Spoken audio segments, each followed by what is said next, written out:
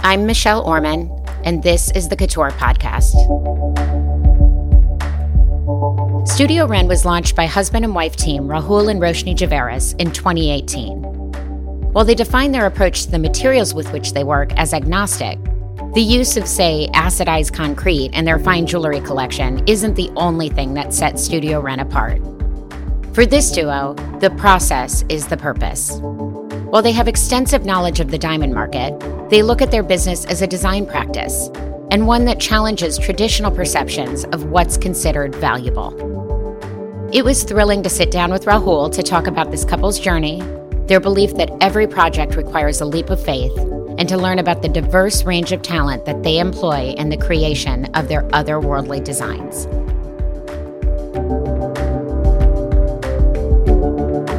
I'm so delighted to be sitting here with Rahul Jhaveri. Thank you so much for taking the time out of your schedule to sit down and talk to me. How are you? I'm well. Thanks for having me, Michelle. So I'm going to kick this off the way I do all of the podcasts. I just really want to talk to you about your childhood and, what kind of a kid you were. I was a quiet kid. I used to keep to myself quite a bit. But my fondest memories are of converting my entire room into a studio. So it was more like a studio, and I just kept to myself.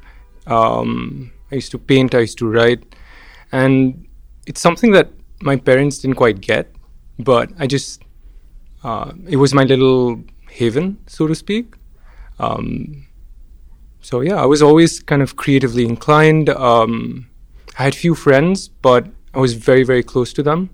Well, that's great. So you were you were writing, painting, just doing like both visual and other creative pursuits? Yeah, so I used to write, I used to paint, I used to photograph as well. I was really into films, alternative music. I was really interested in discovering or exploring things which were out of the norm when it came to where I grew up in Bombay. And I think now things are a lot more accessible, but maybe 25 years ago, it was difficult to find those alternative outlets. But when you found them, you kind of cherished them a lot more. Yeah. So. Yeah, you had to find your people. You had to find your people. So, and then you and your wife both studied at Carnegie Mellon. So, in hindsight, I mean, just looking at your jewelry now, do you think there was any influence in being in the Steel City?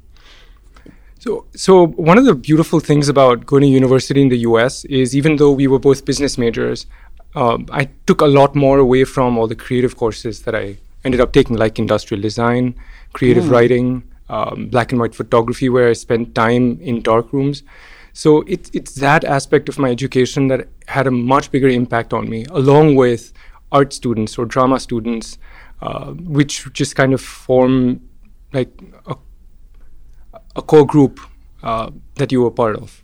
So regardless of you guys were you both were in like the business side of things, but you would still be able to spend time with your people, ultimately, the ones that you described yourself as a child. Yes, absolutely. It's nice where Roshni and my relationship now is not too different than how it was at university, where she used to pull off all the all-nighters and I used to be slacking off. So the same dynamic. It's the same dynamic. How exciting for her. But no, probably in those all-nighters, she's able to get some peace and quiet and get some work done too. Yes. Yeah. And so then you moved back to India after college and you worked in your family's diamond company? Yeah. So after I graduated, I joined the family business. I learned how to cut and polish diamonds. 2 years I was on the factory floor learning how to cut and polish diamonds, assort diamonds. And that's what I thought that's what I was going to end up doing for the rest of my life. But it was around that time that I used to also design for friends and family. So it was that creative part of me from my youth that I was channeling into jewelry design. And it was in 2018 when Roshni and I decided that it's something that we're really passionate about, that we should formalize it. And that's how the studio was born. I feel that if you're creative, you kind of grab onto the closest available medium to express yourself. And that's exactly what we did. But it's so it's so interesting, and it's not like it's limited and your design. So, and we'll get to that a little bit more, but that's very interesting. So there wasn't like one big watershed moment where you were like, aha, this is what we have to do. It was sort of a gradual realization that you needed to be doing your own creative pursuit. Yes, we just kind of like fell into it or slid into it, where it just felt like the natural progression. So even all the diamond cutting and polishing knowledge, that is dictating a lot of things that we're doing, where we're looking at materials, we're looking at diamonds or rough diamonds from that lens. So I think wherever you are at any given point of time, it's the culmination of all the experiences that you've had in the past, even things that you don't realize are going to have that impact on you till it actually does. It's always in hindsight that you realize that it is these moments, these things that are making you who you are. Yeah. Well, and I had read about that you and your wife had taken a trip to Lake Tanza in 2019, and you found there was a found object. Is that sort of what you're talking about here, or was that a kind of an aha moment? Can you just tell me about and I know you haven't told anyone what this organic matter was that you discovered, but if you want to share it here. So Roshni and I, we live in Bombay. It's a metropolitan city, very crowded and congested. And I guess it's because of that we love spending time outdoors in nature. Mm-hmm. We love going on treks, and one of the trips was around Lake Tansa. It's a lake outside Mumbai, and it's on these treks that I found an object. It was an organic object. I'm not going to reveal anything more because I think it needs to be kind of left to interpretation. And I picked it up, and there was a certain beauty to it that I wanted to capture. There was a temporary beauty to it that I wanted to kind of make permanent. And that's when I took that object, I 3D scanned it and superimposed it and created a ring out of it, the Tansa ring.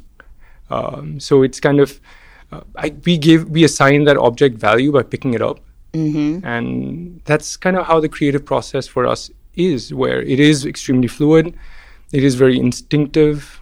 There's a lot more behind the work. It's not necessary that all of that needs to be understood or communicated, but it's there for collectors to kind of connect with the work over. Yeah, so it could just be a pretty object and something they like to wear, or they could get philosophical about it, and it could spark discussions. Well, and let's talk about that process, because it's my understanding that the process is what it's about for you. And it's not necessarily this, the end results and I want to have this piece of jewelry at the end. It really is about that process. So can you take me through sort of start to finish, on a particular piece of jewelry? And we could even start with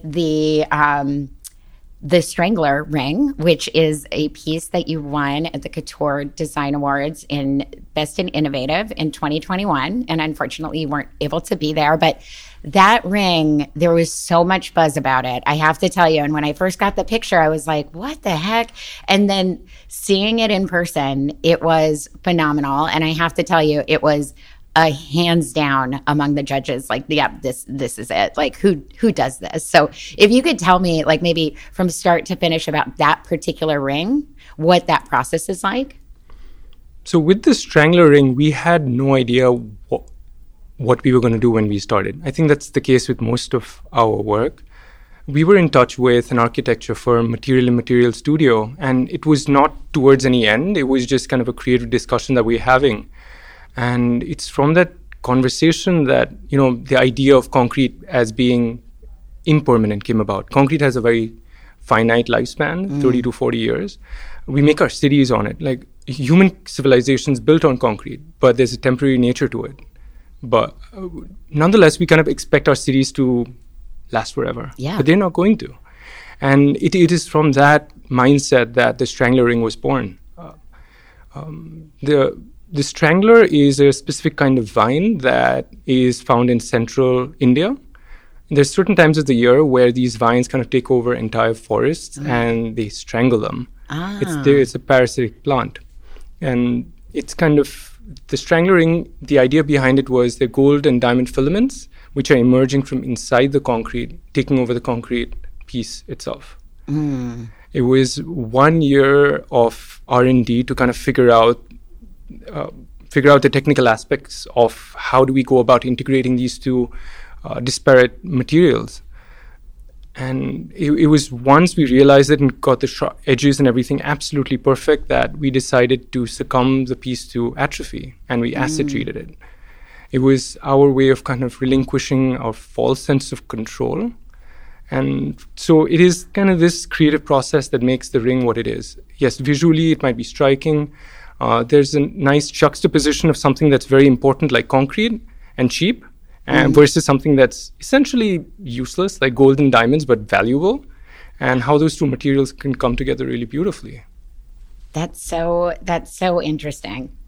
And you know, it's I've heard that you take a material agnostic approach to your work, which is so interesting because you have that foundation of knowledge of diamonds, right? So it's not like you don't know how to work with diamonds, so you're going to work with, you know, other materials. But you're combining the two, and that's so.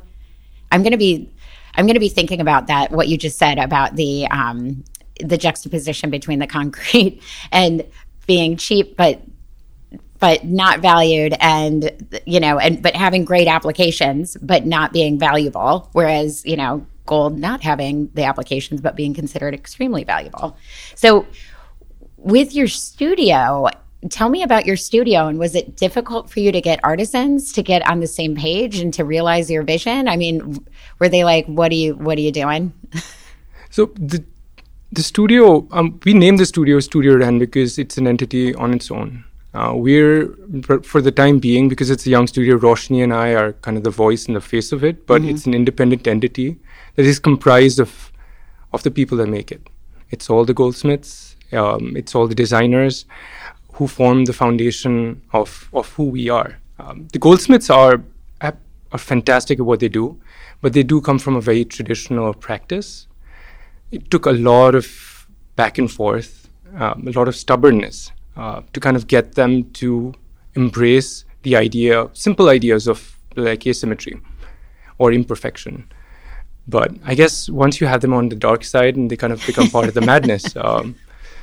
And it's the same with all the designers that the designers who are part of the team, none of them have jewelry backgrounds. We have watch designers, architects, civil engineers, art students who form the design team. So we're not approaching jewelry from a jewelry practice point of view, but rather a design practice. And we just happen to be making jewelry at this point of time.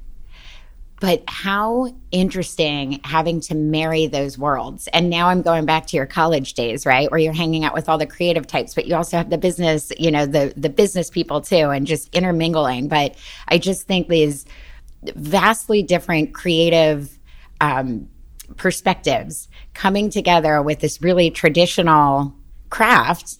And, you know, I really want to talk to some of your goldsmiths. And was it a while to get them? You know, did you have to go through a number of people and find somebody that had the kind of open minds, or was it just stubbornness, like you said? You do need to go through a lot of people till you find people who are willing to be pushed and who are able to push you as well.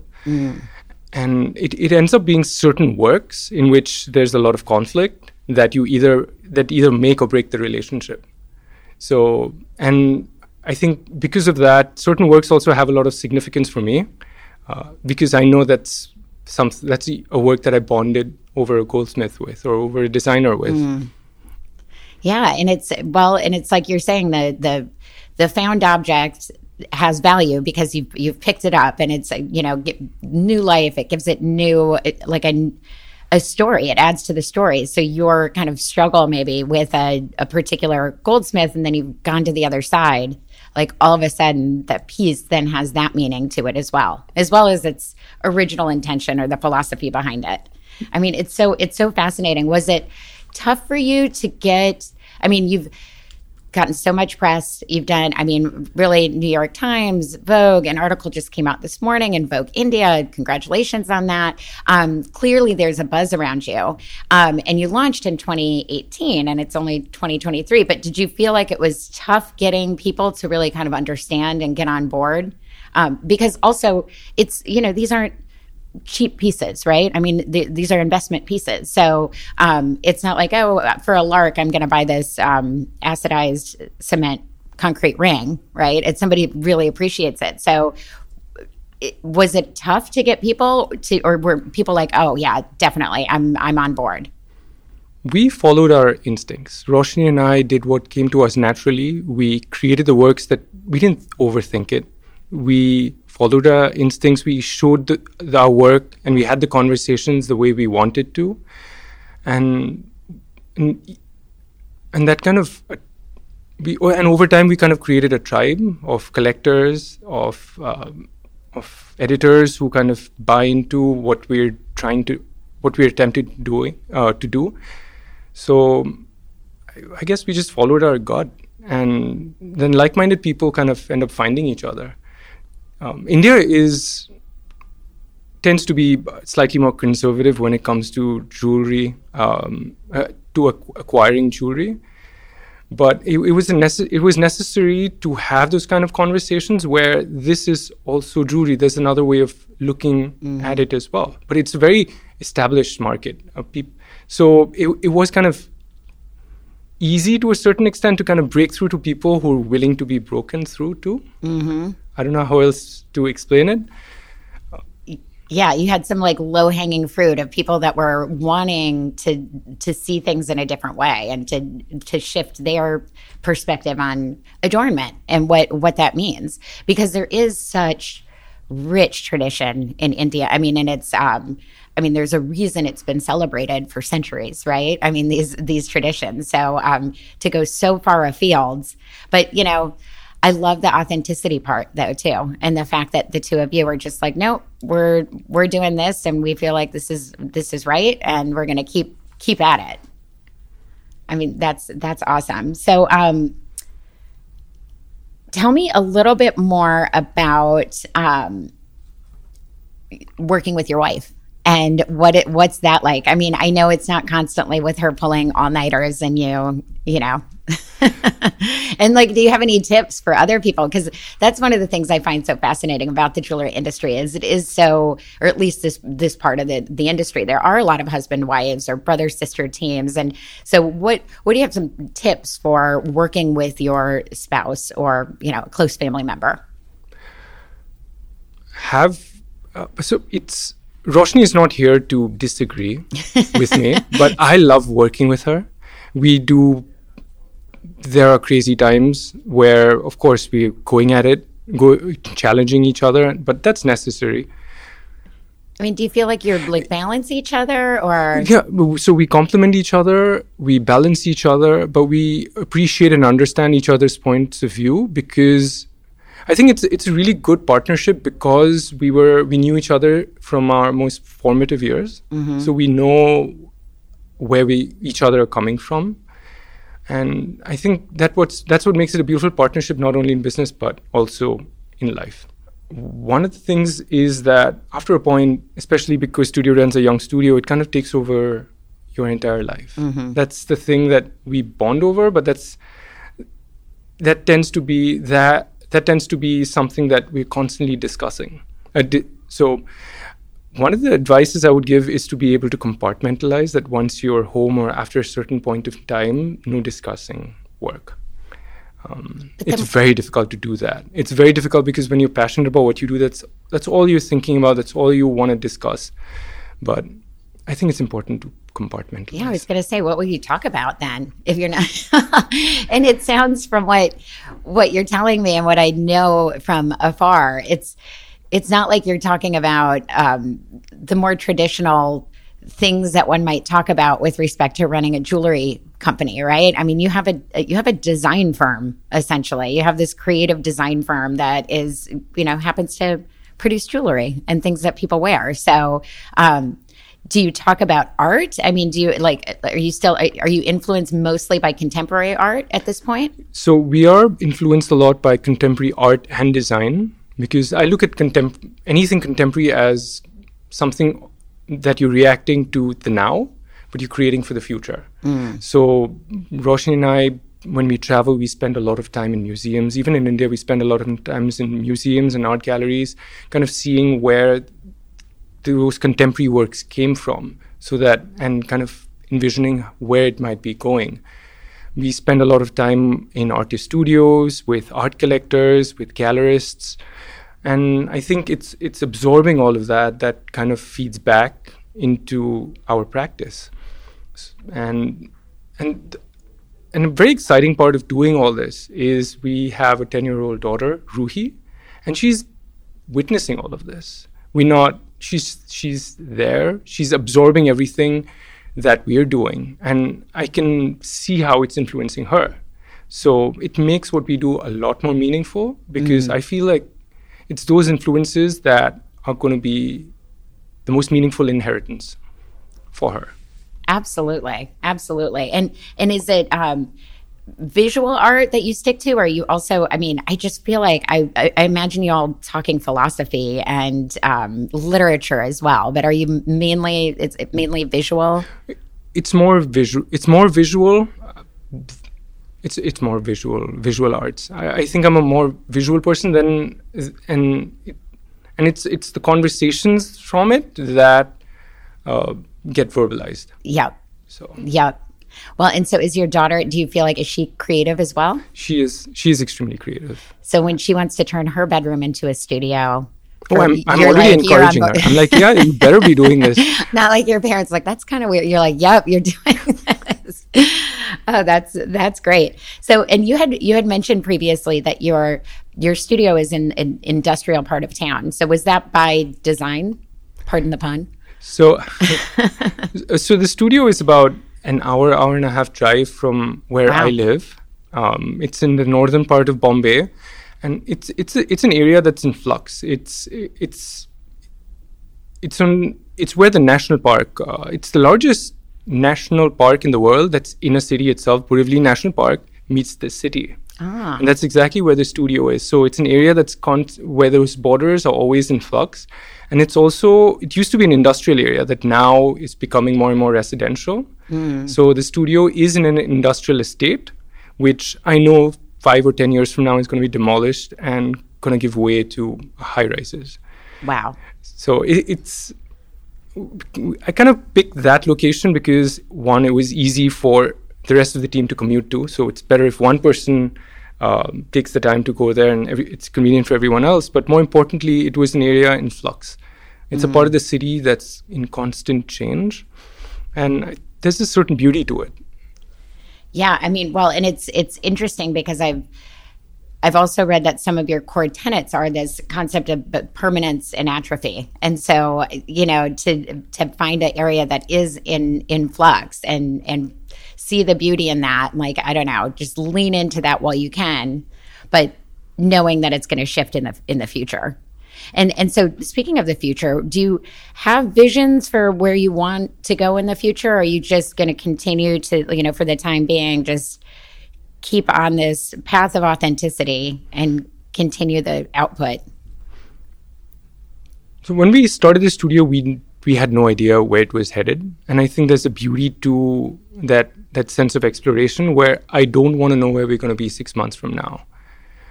And kind of just going with the flow and not knowing where we might be, what we might be doing. But we do know that we're going to hope that we're going to keep true to our vision and continue doing what comes to us instinctively. Which is going to change, right? The instincts are going to change, right? Because you're humans and you're growing and evolving and clearly open to receiving what's out there. So that's going to change. Well, it'll be very interesting to see the progression, knowing that it's such an authentic expression of your experiences and your worldview. So that's awesome. I'm really, there's a lot of, kind of key phrases that really, the beauty and the imperfections and this concept of a leap of faith every time you do, create a piece. Can you explain that a little bit more? I love the concept of a leap of faith. I apply it to all areas of life. It's going in, not knowing what's going to happen, but believing in the process and understanding that something's going to take you exactly where you need to be. And that's not only true with design, but it's true with life as well, that the most meaningful things that you do are, in my opinion, are born out of that leap of faith, where even the act of, starting the studio was a leap of faith. And every time a work is collected, it's that collector is taking a leap of faith when they're acquiring it. So we're really grateful for that whole idea where it makes it all the more meaningful when you take a leap of faith and it's realized. But and if it's not, it doesn't feel disappointing because you took a leap of faith. That's the whole point. Yeah. And I've heard it, I'm thinking of a college course that I took once where we were talking about this concept and the professor was like, well, what is faith but belief in the ridiculous? And that's, that's the truth. It's like, I'm going to make this piece that I cast off of organic matter that I found on a walk, and it's going to become a beautiful ring that someone is going to purchase. Like, that's ridiculous, but it's taking a leap to get there. And that's what's required, I think, of, like you said, a lot of moments in life, It's that belief in the ridiculous. That's my professor, not me, but it does seem to makes a lot of sense, right? Absolutely. Yeah. So I don't know that this will apply to you because of the process of your creativity and your creative approach. But I do like to ask people, because we always joke that there's no such thing as a jewelry emergency. But we all know there are jewelry emergencies. There are jewelry emergencies. You think of a jewelry emergency? No, we've had a few jewelry emergencies that we've struggled with, but delivered nonetheless.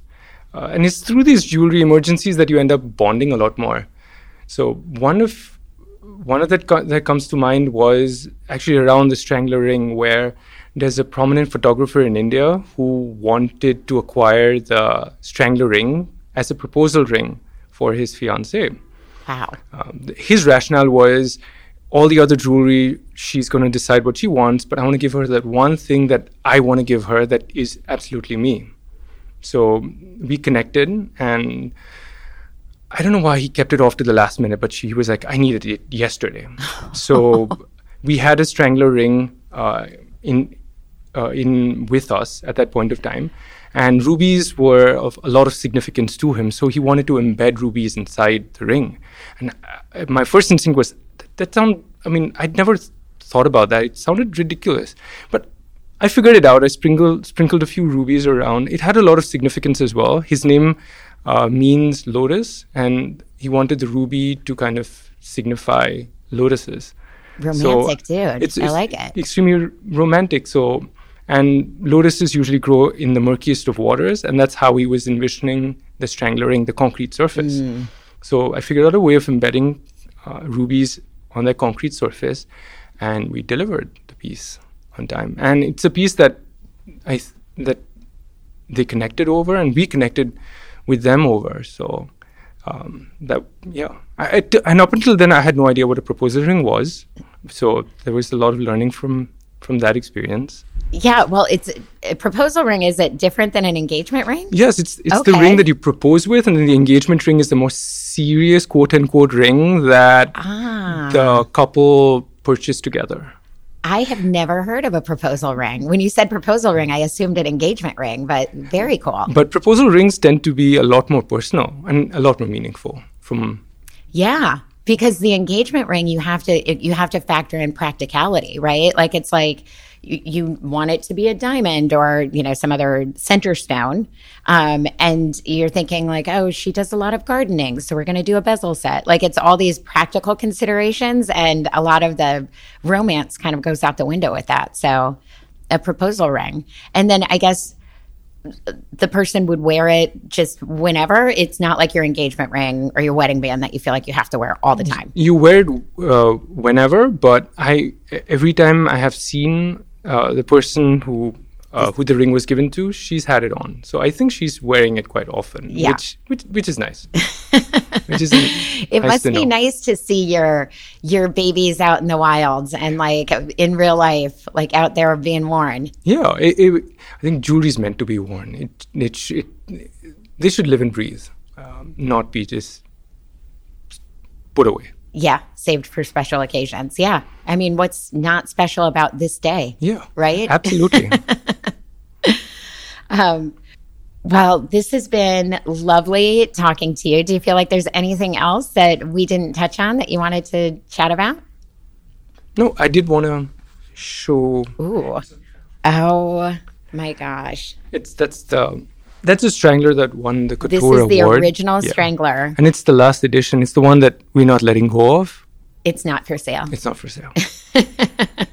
It's so fabulous. Thank you for bringing in the visual aid. It's lovely. Well, and thank you so much for taking the time to come and sit down with me. I'm so happy to have the time together, and I can't wait to see what you're going to be showcasing at COUTURE in Las Vegas.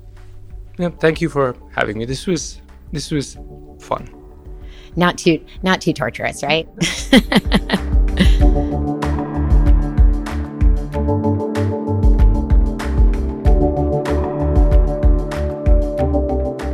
Thank you for listening to the COUTURE podcast. If you like what you've heard, please subscribe and review us on iTunes or wherever you listen to podcasts.